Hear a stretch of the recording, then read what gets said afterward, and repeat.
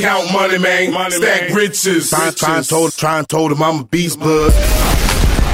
What's up, gang? Welcome to another episode of the GRINDcast. Get ready. It's a new day, and we got my dog, Dalton Rosta, in the house. And I'm excited to go through his story a little bit today and have an opportunity to interview you, Dalton. And it's been really a pleasure to sit back and watch, even over to just a few years period since I've met you. I remember watching you fight at the casino, outside and hearing about you from people in Youngstown, Sammy Caldrone telling me, man, you gotta meet this kid, you gotta see this kid, and then having a chance to start training with you and watching you pull up in a rusty Trailblazer and watching you right now, man, just signed a huge Bellator contract and driving a nice car, living a nice life, got a nice expensive place to me in Florida, and kind of just starting down the path of living your dreams, man. Just being able to watch it unfold over the last couple of years has been really, really special, man. And anybody that knows Dalton knows that just literally the sky's the limit, and we're just getting started, with you. But I think what's different and unique, man, is there's more to you, Dalton, than even people really know or that you let out. I think people know you're a fighter. They know you're a good fighter. They know you ripped up, you know what I mean, like a model, like an action figure. My son Simon, he plays with these wrestlers, and he all the time he'll pull out this one wrestler and he'll say, you play with your friend, you do, and I pull it out of him. Who's my friend? He says Dalton. So he calls one of the wrestlers Dalton, and they ain't got an ounce of fat on them, all ripped up with a beard, you know what I mean, and stuff like that, Dalton. But there's so much more to your background and how you got to where you're at. Maybe we could open up with some of that stuff. Like, who are you, really, Dalton, besides a fighter? Where did you come from? How were you raised? What was your environment like? And maybe walk us through, what it was like to be Dalton as a child, all the way up till today. Okay. Well, I grew up in Newcastle, Pennsylvania. I was back and forth a little bit. As you know, we talked about this. I was to Arizona, back to Newcastle, back to Arizona a few times. We'll break that down, get through it a little bit, but probably try to break it down into segments. As a child, I grew up mostly in Newcastle. My dad was in the military at the time. He was in the Army. I was probably 6, 7 years old whenever he first got in the Army. So we were living at home with my mom. My dad was like sending all the money that he was making from the Army back home to pay the bills and everything. And so you were at home with your mom. Dad was in the Army, sending money home. Yeah, Operation Iraqi Freedom. He was over there fighting in the war. And so from very, very young age, like, I always just had like one parent in the picture. This is how it started for me. I was never had both parents, never really had a good parental structure, to guide me. And it was always like one parent at a time from this point forward. Like, as I said, he was in the military. He was overseas. I was at home with my mom. As soon as he got back, to try to skim through all the personal stuff. Stuff was going on whenever he was away. He came back. They started to file for a divorce, and they separated. My mom went to Arizona. She dragged all the kids with us. I wanted to stay with my father. She wouldn't let us. She was threatening to take custody, take him for child support, all this other stuff. So she moved us out to Arizona when he was at work one day. Who's us? Me and 5 of my sisters. I guess I should go over that. I have 5 siblings. You and 5 sisters? 4 sisters, 1 brother. I have 5 siblings. Okay. So you and all 5 take off to Arizona? Yes. I'm the second oldest. I have an older sister, 3 years older than me. I have a younger brother, 10 months younger than me. And then 3 younger sisters below that. Mm-hmm. And she took all of us right away to Arizona. She was planning this for probably like about a month while they're working on getting separated. She goes, or while they're working on getting separated, she's planning to leave. So one day whenever she's at work, she just finally got everything together, was building up money over the period of a month, saving it, whatever she was doing, and then, packed us all in the car, all the stuff in the back of the truck, and drove to Arizona. And I was 8 years old at the time. So, like I said, first off, my dad was in the military. He comes back for like a month. Then we're off to Arizona without my dad again. So long story short, spent about 3 years in Arizona with my mom, living in apartments, bouncing around from house to house out there. Finally, she lets me come back and visit my dad during the summer. I take advantage of the opportunity to stay. So I come back for the summer. We're supposed to get on a flight back.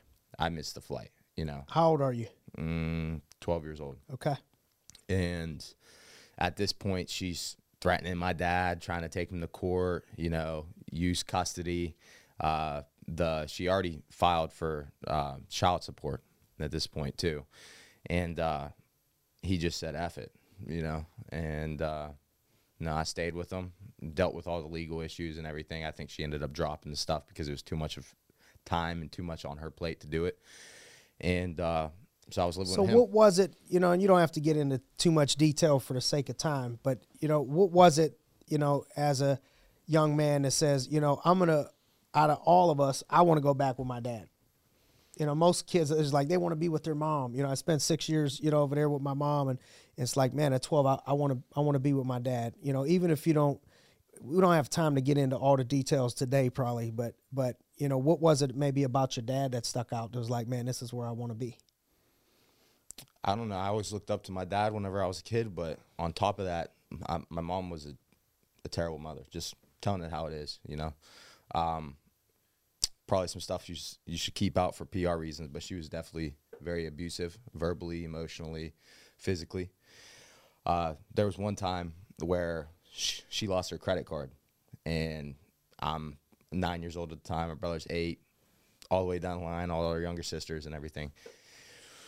And she starts freaking out, you know, going through the house, beating everybody till she finds a credit card.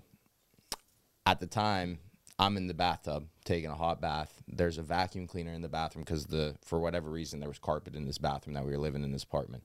And she breaks down the door, like completely busts it down because the door's locked. Comes in, takes the cord from the vacuum cleaner and starts whipping me while I'm in the hot bathtub. So there's a lot more that went on. That's just one instance a snapshot right there. Yeah. That's one thing I remember that stands out. You know, I was in a hot tub and she beat me with a vacuum cord. Fast forward 10 minutes, she finds the credit card. My little sister, who's 4 years old, who was playing in her little kitchen, her little toy kitchen, was using it for, you know, she was playing waitress or whatever, and she was using the credit card for, you know, as a toy. Mm-hmm. She comes back. She's trying to fix the door to the bathroom. She can't fix it. It's completely busted. She ends up beating my ass again and blames me for the busted door.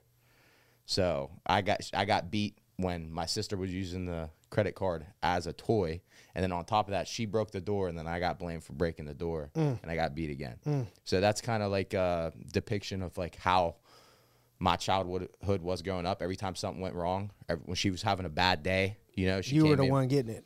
Not just me, some of the other kids too. Okay. But that's how we grew up, you know. She had a bad day at work. She came in pissed off. Somebody pissed her off. She would beat us. That's how she took out her anger, you know. That's how she got stress relief. She beat us. And anytime somebody in the house did something wrong, she beat everybody for it, you know. And these aren't just normal beatings. You know, there's probably people, you know, 50, 60 years old watching right now like, no, that's discipline. You know, it wasn't discipline. It was abuse, you know. Yep. And the world's a lot more soft today than it was. And there's a lot of people that can't discipline their children because of like child abuse laws and everything. But there's a difference between smacking a kid on the ass, you know, and disciplining them and beating them with a cord while they're sitting in a hot bath. Right. You know, no doubt. Complete different. No doubt.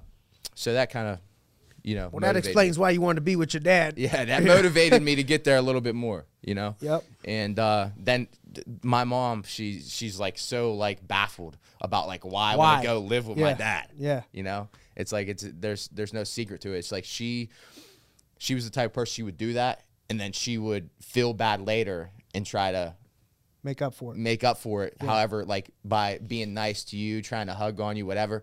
Then 2 hours after that, she'd beat you again for something else. Yeah. You know, it was just back and forth, big mood swings. so I'm living with my dad, 12 years old. That point forward, first, you know, at first I probably looked like a troubled child coming back because 2 months in to school in Newcastle, I ended up getting in a fight with a kid at Newcastle. Of course, you got all this anger. You know what I mean? Big change. Yeah. You know. So this actually wasn't my fault. Were you wrestling at this point? No, I was not wrestling. You didn't start wrestling yet? So I was wrestling whenever I was like 7 years old when I initially lived in Pennsylvania. We moved, didn't have wrestling out there, got out of it. Okay. But at this point, it wasn't wrestling. Just this was the winter time. It was like second semester of 6th grade. And there was a kid in one of my classes in 6th grade that always used to try and just pick on me, just always used to try to start shit. And one day we were going back and forth about it, and I would just had enough of it. So instead of ignoring him, I just, you know, started talking shit back. Dude came up to me and like grabbed me by the collar of my shirt, and we ended up in a fight. We both got suspended for 10 days, you know. And then she used that as fuel. She's like, "Oh yeah, this kid's trouble. It's him. It wasn't me," you know. Yeah. That was probably the only problem that I had until about like high school, where I got in like another fight in high school again, which I didn't start once again. But you know, just to talk you through what I dealt with whenever I was home, even though I was away from the abusive beatings and the emotional abuse and physical abuse and everything else, my dad was struggling a lot. You know, he was paying $600, $700 in child support for the kids that were out there. Then he had 3 children here to support.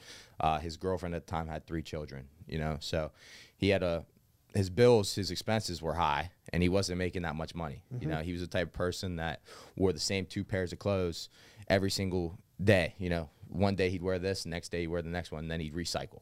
You know, he was that type of person just so he could provide for everybody else. But you know, I didn't have a good upbringing. You know, we were on food stamps. There's points where the washer and dryer broke, and he was washing our clothes in the bathtub, you know, and then hang drying them. We were eating ramen noodles all the time, and tomato soup with grilled cheese. You know, that's what I ate growing up a lot. On top of that, you know, in high school, it got worse, you know. His girlfriend at the time ended up like having like an injury with her lower back. She was unemployed, so he was footing all the bills completely. And it got to the point where I couldn't even buy new shoes for school, you know, and I was getting made fun of for wearing the same old shoes from the prior year. And they were all run down and beat up, falling apart, you know. And you know how high school is, you get picked on for that shit. And you know, that's kind of the stuff I dealt with. And just from that point forward, like my dad, because he didn't want me to end up like he was, you know, where he has to work for a living and live paycheck to paycheck. So he was like beating it in my head, like grades. Make sure your grades are as good as they possibly can be, you know, do all your homework, study, you know. And I wasn't the smartest kid growing up, and he probably knew that, you know, but the thing was I put the effort in, though, you know. It wasn't just a, you know, a natural intellect. You know my nickname. You know. Yeah, tell them one. I Doctor. mean, I got a lot of nicknames for you. One of them's Doctor. Dr. Rosta. Yeah. Smart. But part of that comes from, you know, me learning on my own, me doing the research. You know, because some people naturally just get things, you know, whether it's sports, whether it's math, whether it's reading, writing, whatever. I was never that person, you know. I always had to put in the extra work, do the extra stuff. Yep. And my grades, my GPA, all that was a result of, you know, motivation or discipline. So you end up getting good grades? Yeah, I ended up getting like a 4.0. I graduated high school with a 4.7. We'll talk 4.7. Yeah. Okay, doctor. But that was all, like I said, all work. Yeah, I was doing all the extra shit, you know, doing all my homework, make sure I was studying a lot. You know, I wasn't cramming my studying. I was. When did you start wrestling? I started wrestling again my freshman year. Freshman year of high school. Yeah. And I remember you saying your dad would drive you back and forth to different places. Yeah. Also, were you boxing or doing something else? There was some type of stand-up. I wasn't boxing yet. I started boxing whenever I was in 6th grade. Okay. 12 years old. Because we didn't have wrestling back then, so he put me in boxing. Okay. That was for like a year. Then he did the jiu-jitsu. That was for like a year. Then high school came around, and then got into wrestling. Yep. But this is where I was bouncing back and forth to Arizona. I didn't want to go live back with my mom, but I had to because there was no wrestling at Newcastle. We couldn't get into Laurel. What a commitment. So I went back to Arizona just for a semester to wrestle. In high school? Yep. Then you would go back there and wrestle and come back here and then and go to school. Then I came back to Newcastle sophomore year, first semester. Same thing, but this time we thought we were going to be able to get in the Laurel to wrestle. But that wasn't able to afford anything, out in Laurel, so had to do it again, So I went out to wrestle again my sophomore year. Then came back junior year this time. We actually were able to get in the Laurel School District. So I started wrestling then. Fast forward past that, he whenever I started wrestling at Laurel, he was driving me, even sophomore year, freshman year, he was driving me to Reynolds High School, which is one of the best high schools for wrestling in the whole entire state.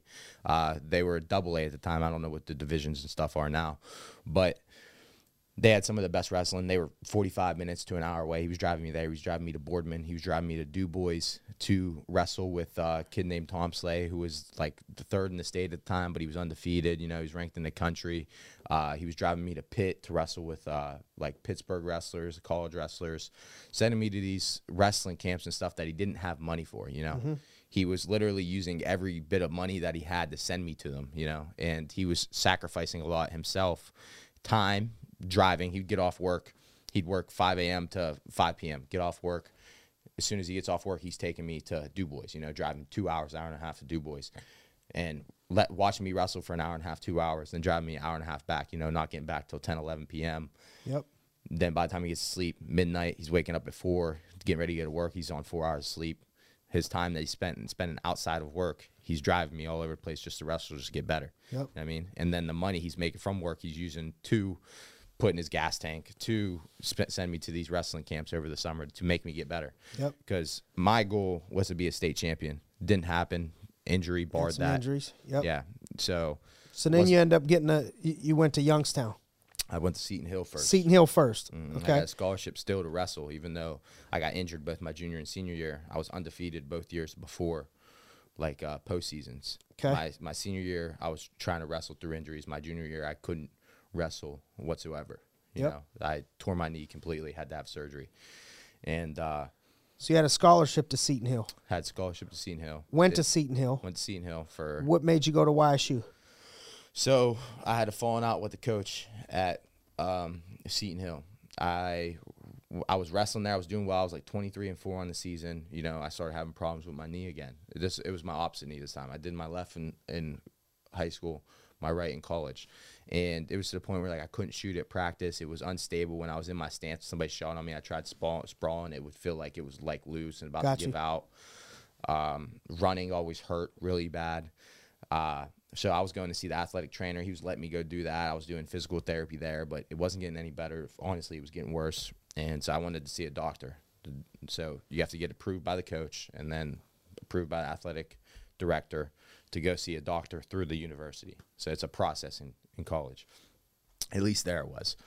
And eventually, the athletic trainer's he got to see a doctor. This isn't getting any better. So the coach approved it. He set up the appointment. The appointment's supposed to be at 7 a.m. on a Wednesday. So they called me at 6:45 that morning, maybe 6:30. Left me a voicemail. I didn't answer it.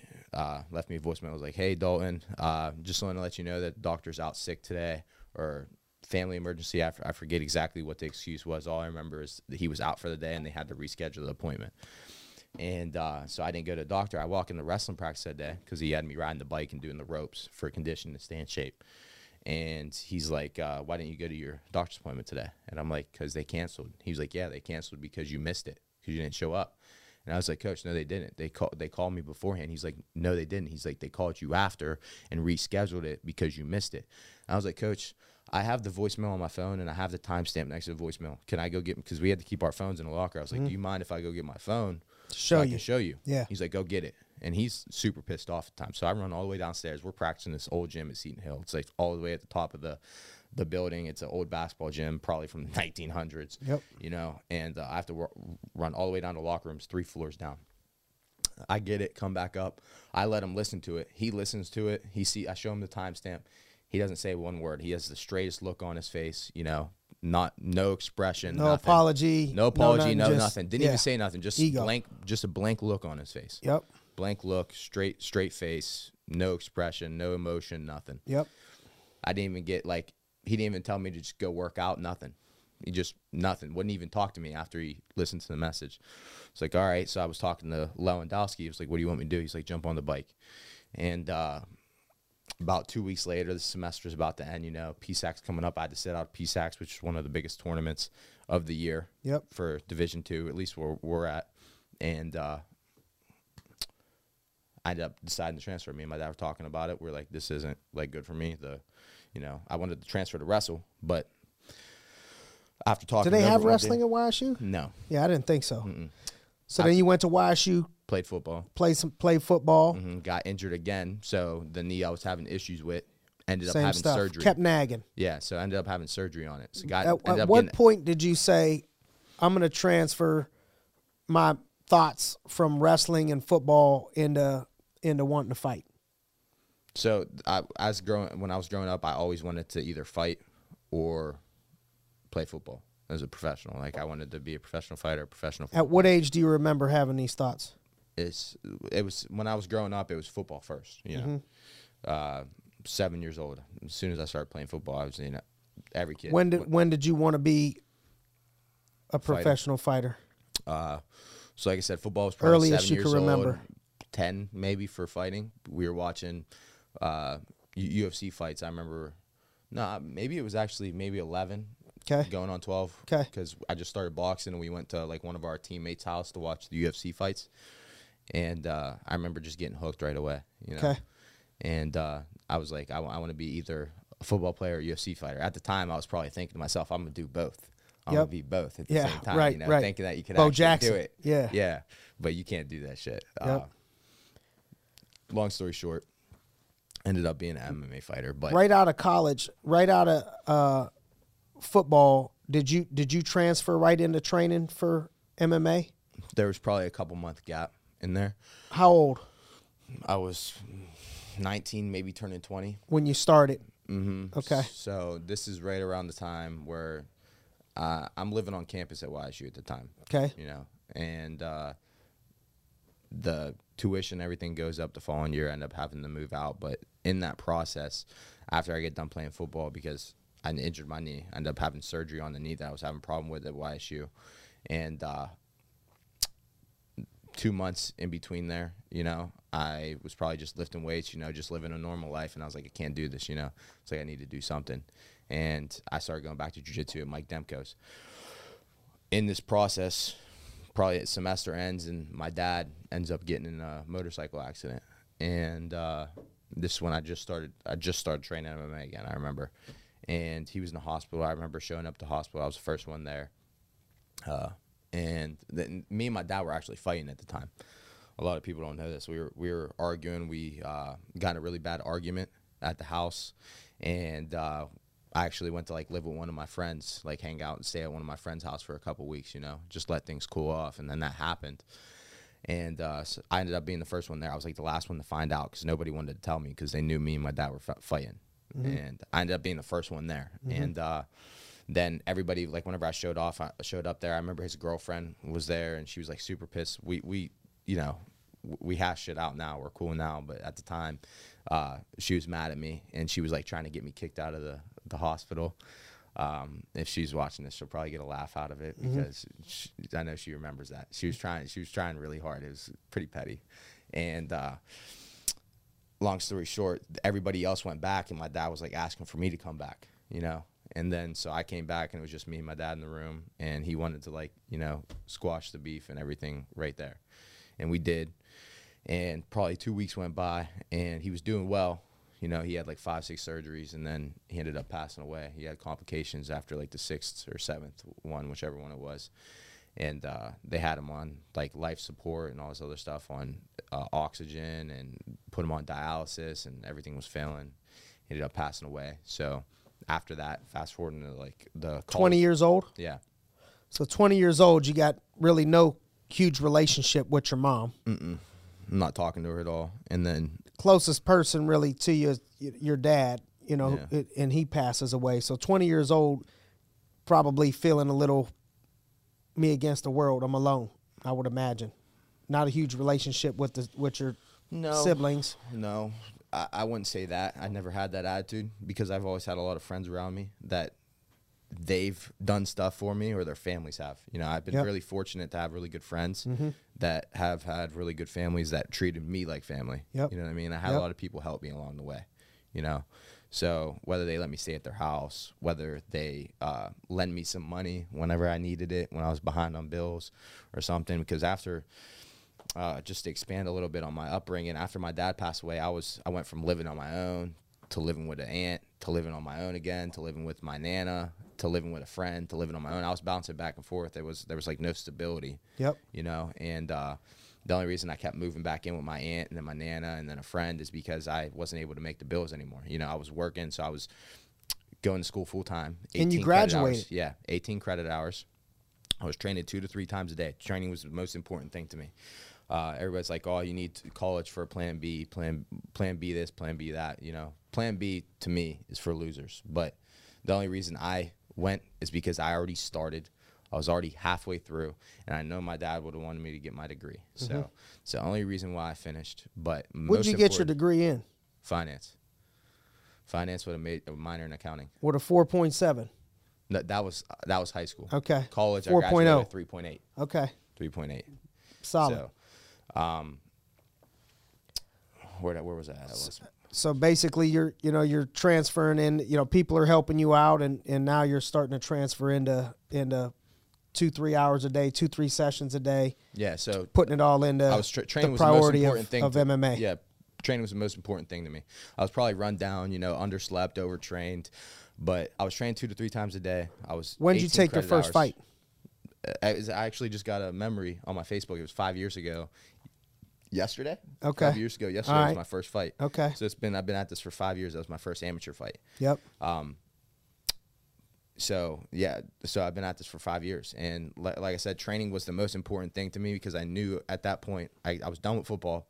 I knew what I wanted to do was become a professional fighter. So you went all in. I went all in. So this is what I want to make my job. Yeah. And now it's your job. Mm-hmm. And there was a lot of struggle that was involved with that. You know, it was like I said, 2 to 3 times a day, and driving all over the place. All over the place, going to Mat Factory in Lower Borough, and I was going to school in Youngstown. Then I was going to boxing in Youngstown. I was going to jiu-jitsu in Hermitage at Monarch. I was going down to Pittsburgh to Calm Worthy's gym. At the time, it might have been Mark Cherico's doing some sparring. Going to Cleveland, Strong Style. You set me up there. To get some sparring and stuff up there. I was all over the place because back here, you know, there wasn't much. So those are some things that people don't see. Yeah. You know, right there. You see, oh, man, because 5 years, I mean, you've accomplished a lot in 5 years, man. But the people want it, but how many people are willing to drive and want it that bad? What would you say? Listen. The thing is a lot of people who want it, it's easy to do the training, you know. If you love what you're doing, it's easy to do the training. So it was easy for me to go to practice. Driving, yeah, it sucked. Being in a car, if you're training 2 to 3 times a day, sometimes I'm in the car for 6-7 hours, you know, because an hour and a half there, hour and a half back, there's 3. Do that twice a day, there's 6. You're going to another gym for a third session, maybe it's 30 minutes away, 7, you know. It's easy to go and do the training. The driving to and from and all over the place made it worse. On top of that, like I said, what I was saying with the struggle is I was still going to school doing 18 credit hours, and I was working as much as I possibly could, probably 30 hours a week, and I was probably getting 4 to 5 hours of sleep every night. You know, underslept, overtrained, training 2-3 times a day, working as much as I can to pay my bills. There was a lot of times that I didn't have enough money. Like if I paid my bills, I didn't have enough money to put gas in my car to go to YSU. So I was trying to find a ride with somebody that was from Newcastle that was commuting to YSU. Or there was times where I wasn't able to pay my bills, so I was a month behind on my bills, and I needed gas in my car to get to practice and get to school. So I prioritized that and ended up moving in with somebody for a couple of weeks or a couple months, you know what I mean? Well, until I got back under my feet, and then went and did the same thing over again. You know, it got to the point where I couldn't even pay for food. I was working a full-time job during the summer when school wasn't around, and training still 2 to 3 times a day, plus working security. What's the toughest part of your job now? That's like trying to find a needle in a haystack, bro. Everything about it's tough. You know, you go to practice. The cardio is super intensive.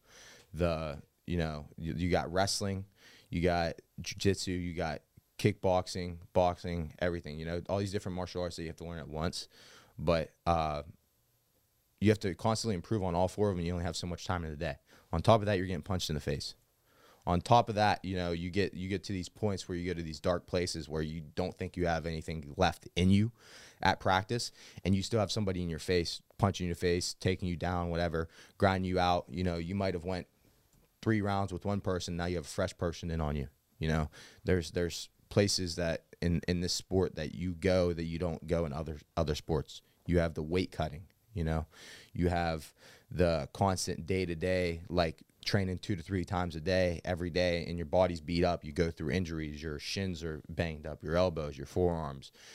Maybe you had another knee injury or whatever. It's just plus you don't get a paycheck unless you fight. You know, you get injured and you're out for a year. Speaking of paychecks, you just signed a new deal with Bellator. Yeah. 4 fights, 18 months. So 4 fights, 18 months. 4 fights, 18 months, and they giving you any money? Yeah, it's a lot more money than what I was getting. Come a long way. So come a long way from struggling, needing to ride to Youngstown State. Yeah, they're paying you a lot of money for these fights, dog. Yeah, so I went from. I just want to back up a little bit to the college thing. Right before I graduated, I even got to the point where I was swiping protein bars at Walmart, you know, because I didn't have any money to eat. I didn't have money for food, you know. So these are things that nobody knows about you. Yes. I'm learning still things that I didn't know. Yeah, I was doing that. I was, you know, trying to find ways to just put gas in my car just to go to practice. You've seen the car I was driving. Yep. You know, there was constantly problems with it. You know, I didn't have money to fix the gas line or, you know, the power steering And you're driving all over. Yeah, all over. It was rusted out. You know, there was rattling noises coming from it, which ended up being an emergency brake. The freaking spare tire on the back is like hanging down because the thing's rusted out. You can't put it up. You know, I was struggling a lot. And then I graduated college, you know, and I got a job at first, and right after I got the job, I got offered my professional contract with Bellator. So at this point, I'm working a job where you can make a lot of money, you know, but then this contract gets put right in front of my face, you know, right on the table, right in front of me. There's a pen in my hand, and I'm only getting paid $4,000 guaranteed to show. You know, but it's like, all right, this is your chance. You know, if you take the leap of faith right now, that 4,000 can turn into 6 figures. You know what I mean? And at the time, I had so many people telling me, you know, I'm telling them how much I'm making. They're like, you can't make a living off that. You know, they're like, why don't you work and do that? It's like, well, I want to be all in on this because I know if I take the chance right now and I go all in and I dedicate myself to this, it's going to pay off in the end, and I'm not going to have to worry about So here's working. The things that stand out to me that apply to business, entrepreneurship, or those out there that feel like that they want to fight, that people go through these struggles to where you're broke in the process, that you're not making a ton of money, and you got to be able to believe, and you got to give up something of value to gain more things of value. There was a turning point of, man, do I sign a contract for $4,000, or do I finally, you know, go alleviate this pressure? Do I chase my dream and while people are telling me that I'm crazy, or do I go all in? You know, you've mentioned many times, you know, it's not a plan B, like all in. You got to go all in. You got to make sacrifices. You got to be able to block out the noise of safety and security from others to go ahead and bet on yourself. And that's what you did. Did you ever think that you would be in this situation already to where you're signing a contract that you just signed? Yeah, I thought I would. I believed in myself, you know, and that's the part of the reason why I took that leap of faith and took that contract for only a guaranteed $4,000 for my first fight. Yep. I was leaving a job where you could possibly make 6 figures, you know, and people were thinking I'm crazy, you know, especially because I grew up struggling as a kid. Then I grew up struggling in high school. Then I grew up struggling on my own again in college. Like I just told you, I was stealing freaking protein bars just to eat. I literally you know how many times I overdrafted on my freaking account where I was putting gas. You know, I knew I had $2 in my account, but I put $20 in my gas tank. Gas up. Yeah. Because once you have $2 in your account, it accepts it at the pump, but you know you're going to overdraft. You know, I had to pay that shit back later. I did all this shit. And you figure whenever I get that contract offered to me, but I'm working a job where I can make 6 figures, I'm going to take the 6 figures. No, that wasn't me, because I had a goal, I had a dream, and I believed in myself. I wanted to take the leap of faith. And I knew if I put the work in and I actually believed in myself, then it would pay off later. Now that you've trained with some of the best fighters in the world, at American Top Team and around, what would you say are some of the traits that stick out from the greats? You know, what separates, you know, people from the top tier level that you've seen? Does anything stand out?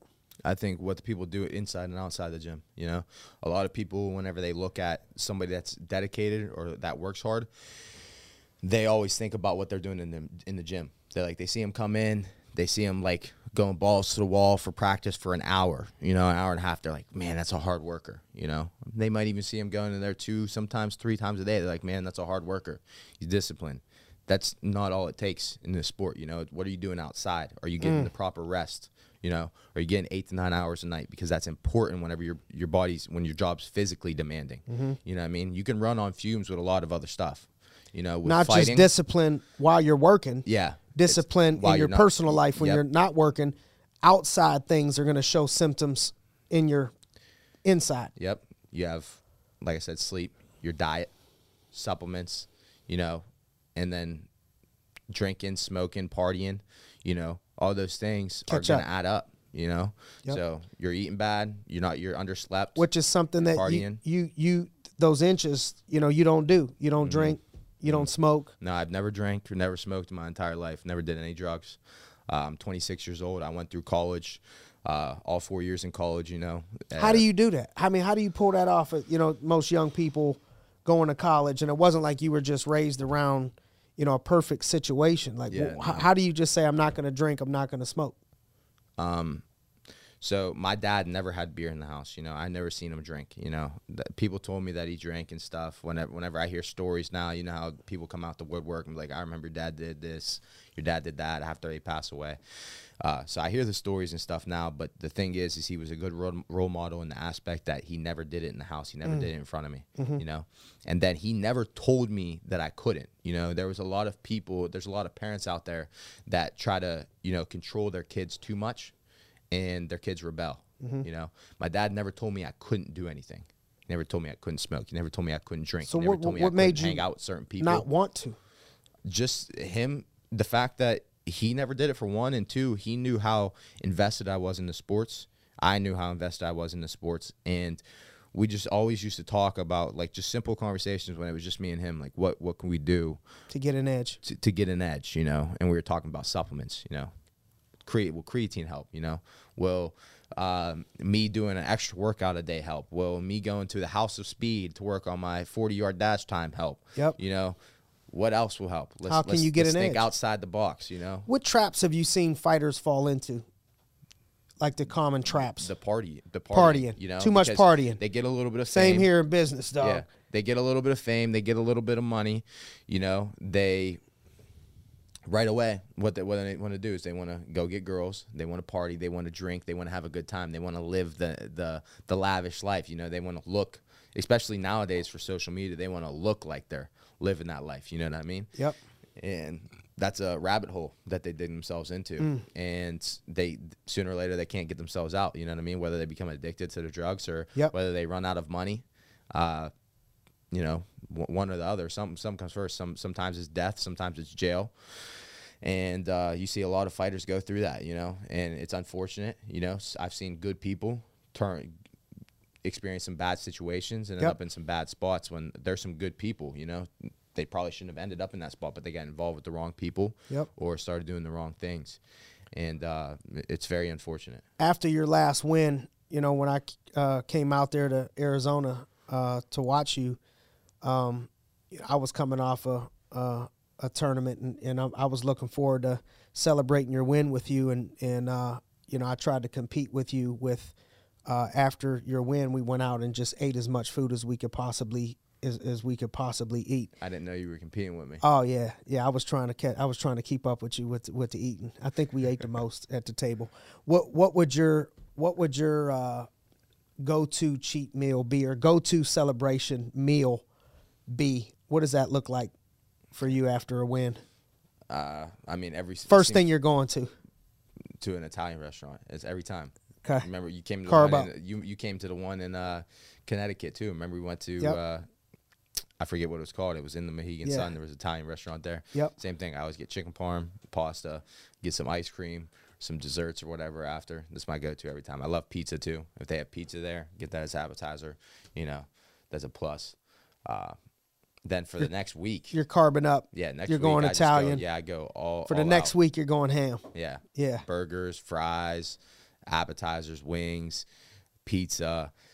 You still on the Red Bulls, the blueberry Red Bulls? Blueberry Red Bulls, or have you moved on from the blueberry? Nah, I Red moved Bulls? on from those, but people still tag me in their stories. They'll get one, they'll still tag me. Okay, they still think of you. Yeah. Okay. So, what tips do you have for weight cuts, man? I know, for me, when I was cutting weight recently, I mean, I was blowing you up, for like a month, and you're good at it. I mean, everything you told me to do worked. What tips do you have for people that are cutting weight? Yeah, I mean, the biggest thing would be to get as lean as possible before you actually start to cut. What you do outside of the fight camp matters. You want to stay as close to fight weight as possible. You don't want to be always tracking your calories, always, watching what you're eating. You want to enjoy life a little bit, but you don't want to go wild. After my fights, I give myself a week, 2 weeks, and then I start getting back to normal. You know what I mean? Where I have 2, maybe 3 cheat meals, not days, a week. And then whenever I start phasing out of that, I'll do 2, and that's what I normally do. 2 cheat meals a week outside of camp, then during camp, 1 cheat meal. But I would get as lean as possible. Then I sent you an app where you can track your calories and everything. Me personally, I like to eat 2,200 calories a day during camp the whole entire time. I lose a little bit of weight each week. It's not too much. You don't want to strain yourself. You don't want to burn yourself out from dieting, weight cutting, whatever. You still want life to be enjoyable. So I try to keep it like 2,200, something that's I'm small deficit, but I can't tell. I'm still getting full. 2,200, and you're still training a couple times a day. Still training a couple times. I'm probably burning 3,000 at least a day on average, and so it puts me in about 800 calorie deficit. If I'm a little bit more hungry, I'll eat more. I'll eat up to 2,800 calories a day. And I just do that gradually over time over the course of the 8-10 weeks of the fight camp, and then the last couple weeks is when I really start cutting the calories decently hard. The last week is when I put myself, if I'm still pretty heavy, I put myself maybe in a 500 to 1,000 calorie deficit at most. And that's just for the fight week, 5 days before the fight, not a whole 7 days, 5 days. And then that's when you start implementing the water loading. At this point, you should be decently close to weight, no more than 15 pounds over, and that's if you're heavy. And this is for MMA fights. If it's same day weigh-ins, you don't want to be any more than 5 pounds over, if you're fighting the same day as the weigh-ins.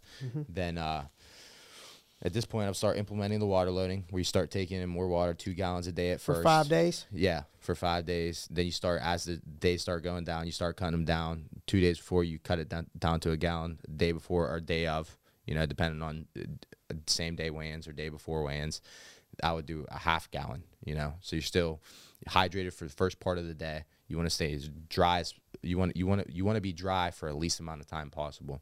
So me, no longer than 12 hours, and I still eat up until that point, because you still want to, get insulin in your body. You still want the carb, you still want energy, and you don't want to like low blood sugar. You don't want to crash. You don't want to faint, pass out, all these other things. So you still need to eat. If you're doing everything properly, you should be eating the whole way through. You should be drinking the whole way through to the last 12 hours.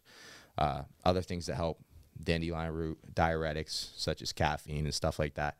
But I take caffeine. The week of, I'll usually double my intake, just because it helps with fat burning. It helps with burning calories.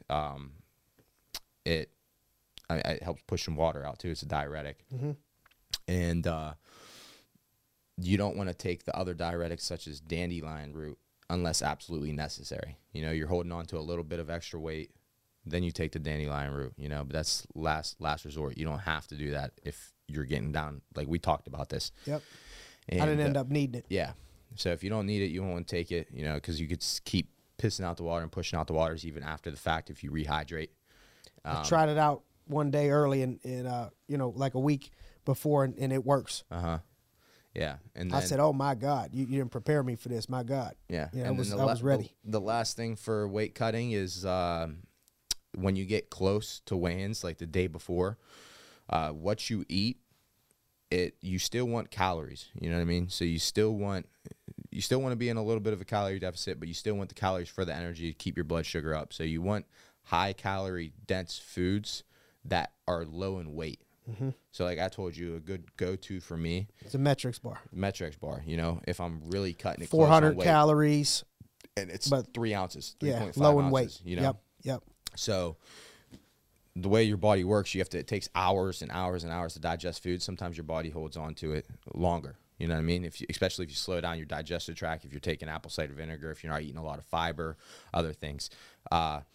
So if you eat these lighter foods closer to weigh-ins, when the diuretics are pushing the rest of the food and stuff out of your body, the only thing that's weighing you down inside your body is the low weight foods that you ate. So if you eat 3-4 ounce meals over the course of the day before weigh-ins, then that's only 12 ounces. It's only a pound. You know what I mean? You're going to push some of that out. You know, anything that's left sitting in there isn't going to affect your weight on the scale.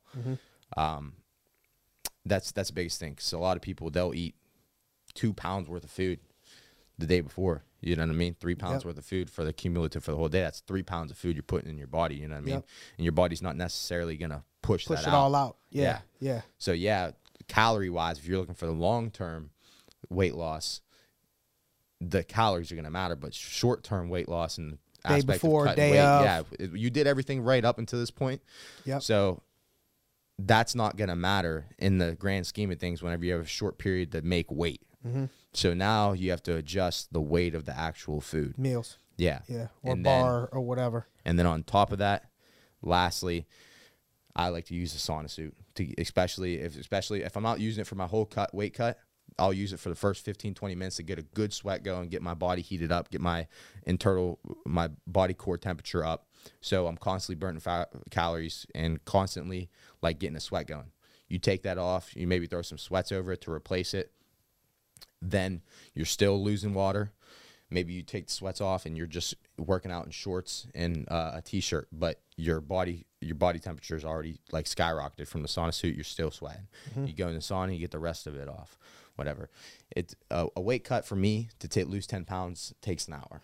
You know, I sweat more than some other people. You know, some people hold on. You have to know your own body. You have to experiment with it first. But, I mean, there's no reason that anybody, depending on their body weight, because body weight matters too. The bigger you are usually and the leaner you are, because how lean you are matters. You know, the more muscle you carry, the more water you can push out. So 10 pounds for me is easy. You know, somebody that has 160 pounds, it might be more 7-8 pounds, you know, in an hour. But there's no reason nobody can't cut at least 5 pounds in an hour. You know, switching gears. What can you name a couple people that have made a big difference, you know, on your life and what you learned from those people? A couple people that stand out to you of like, man, I grabbed this from this person, I grabbed this from this person, that has impacted you, and what did you learn from those people? I would say the first person is my dad. You know, the do's and the don'ts. You know, like we were speaking about how I never drank or smoked or did any drugs or anything like that. Big reason was from him. You know, he was a good role model. We were always talking about what I can get the edge in. And then there's things that I learned not to do based on what he did, where I like saw it affect his life. You know what I mean? Don't have kids early before you're ready to, you know, be smart about your money. You don't want to live paycheck to paycheck, invest, you know, other things like that. Going on from that, you know, in the world of MMA, wrestling, whatever, I learned a lot from Isaac, you know, my coach at the Mat Factory. I'm currently an American Top Team, but, you know, I always have Isaac in my corner for my fights and everything. You know, he's helped me out a lot over the years, not just with jiu-jitsu and wrestling, but he's always been there, someone to talk to for me. You know, he's a wealth of knowledge, not just for wrestling or jiu-jitsu, but he has a lot of wisdom, you know. He's helped me he's a chiropractor. He's helped me with my body care and everything else. And, I don't know, I couldn't be more thankful for him, honestly. Yep. I wouldn't be where I was without him. Yep. And I would say another person would be you. You know, don't want to toot your horn or anything on your own podcast, but I've learned a lot from you, man. Whenever it comes to business, for one. 2, investing. 3, networking, you know, meeting new people. 4, you've always helped me out whenever I needed it, you know, whether it be financially or, you know, just giving me advice, always pointing me in the right direction. Yeah, man, I can go on, and I can name more people, but off the top of my head, you 3. Right on. I'm grateful you edged me over there to the Mat Factory. Also, man, you've given, you know, back to me also, man. I've learned off of you and have grown off of you, man. It's been a pleasure. What 2 words, you know, stand out to you if I had to say, all right, you know, above your head, you know, what you represent, you could only pick 2 words. This is what I feel strongly about, you know, for me. You know, these are the 2 words. What would be your 2 words that you feel strongly about, passionately about, that embodies what you believe? Discipline and self-belief. Discipline, obviously, doing the things that you're supposed to do, not necessarily that you want to do. Big thing, like I said, is I've said it 3 times. To be great, already. you got to be able to do things you don't feel like doing. Yeah, and I mean, having the discipline of doing the right things outside of training, like I said, you know, not smoking, not drinking, not partying, dieting right, resting right, recovery, doing all the things for your body, massage, you know, physical therapy, cryotherapy, chiropractic work, all that. You have to have the discipline to rest when your body needs rest. You know, you can't constantly run your body into the ground. A big part of it is rest. So you need to have the discipline to go to bed on time, to take a day off whenever you need it. You have the discipline to go to practice when you don't feel like it, you know, because there's going to be those days. Same thing goes with work. Same thing with you're in the life insurance agency.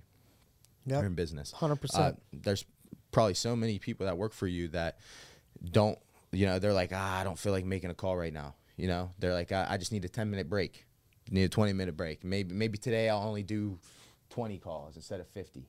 You know, I don't know what you guys' quota is for how many calls you got to make for a day. Yeah. But, you know, maybe they want to just take a nice, easy day. That's not discipline. You know what I mean? You have to have the discipline to do it every single day, no matter how tedious it is. Yep. And the other one self-belief. Other one being self-belief, because I was thinking can't wait on other people to believe in you. Yeah, I was thinking patience earlier, but self-belief kind of ties into patience, because you have to believe in the process. You have to believe in yourself that even though it isn't, you might not necessarily be there right now, that through your hard work and through your discipline, and it ties into discipline, the things that you're doing right. That's where you get so much day. Belief in yourself, from the discipline that you apply. Yes. Yeah. Because if you aren't doing all that stuff correctly, how are you going to walk to the cage? How are you going to be on a call, you know, and have the belief in yourself or the confidence in yourself to actually knowing you didn't go all in. You didn't put everything into the process. And like I said, and if you don't believe in yourself, who else is? Amen. You know what I mean? You can't have somebody else believe in yourself when you don't believe in yourself. Amen. You know? What would somebody be able to do to follow, you know, your journey, you know, coming up on the next 18-month contract with Bellator, currently ranked, what are you, 6 or 7? Ranked 7th. 7th in the world in Bellator currently right now. I'd imagine, you know, you handle your business at some point, you're going to probably end up with a shot here in a title fight in an 18-month span. I'd be shocked. Mm-hmm. How would somebody follow you? How would somebody get a hold of you, you know, on social media and stuff like that? The easiest way, I'm active on all social media, but the easiest way is Instagram. You know, I think that's the most popular platform nowadays anyways. But my Instagram's Dalton Rosta, at Dalton Rosta. Dalton Rosta? Yeah. Or at Dalton Rosta? At Dalton Rosta. DALTON? ROSTA. Okay. Yeah. And yeah, I mean, watch my fights, Bellator app. If it's on the prelims, Showtime. If it's on the main card. Let's get behind them.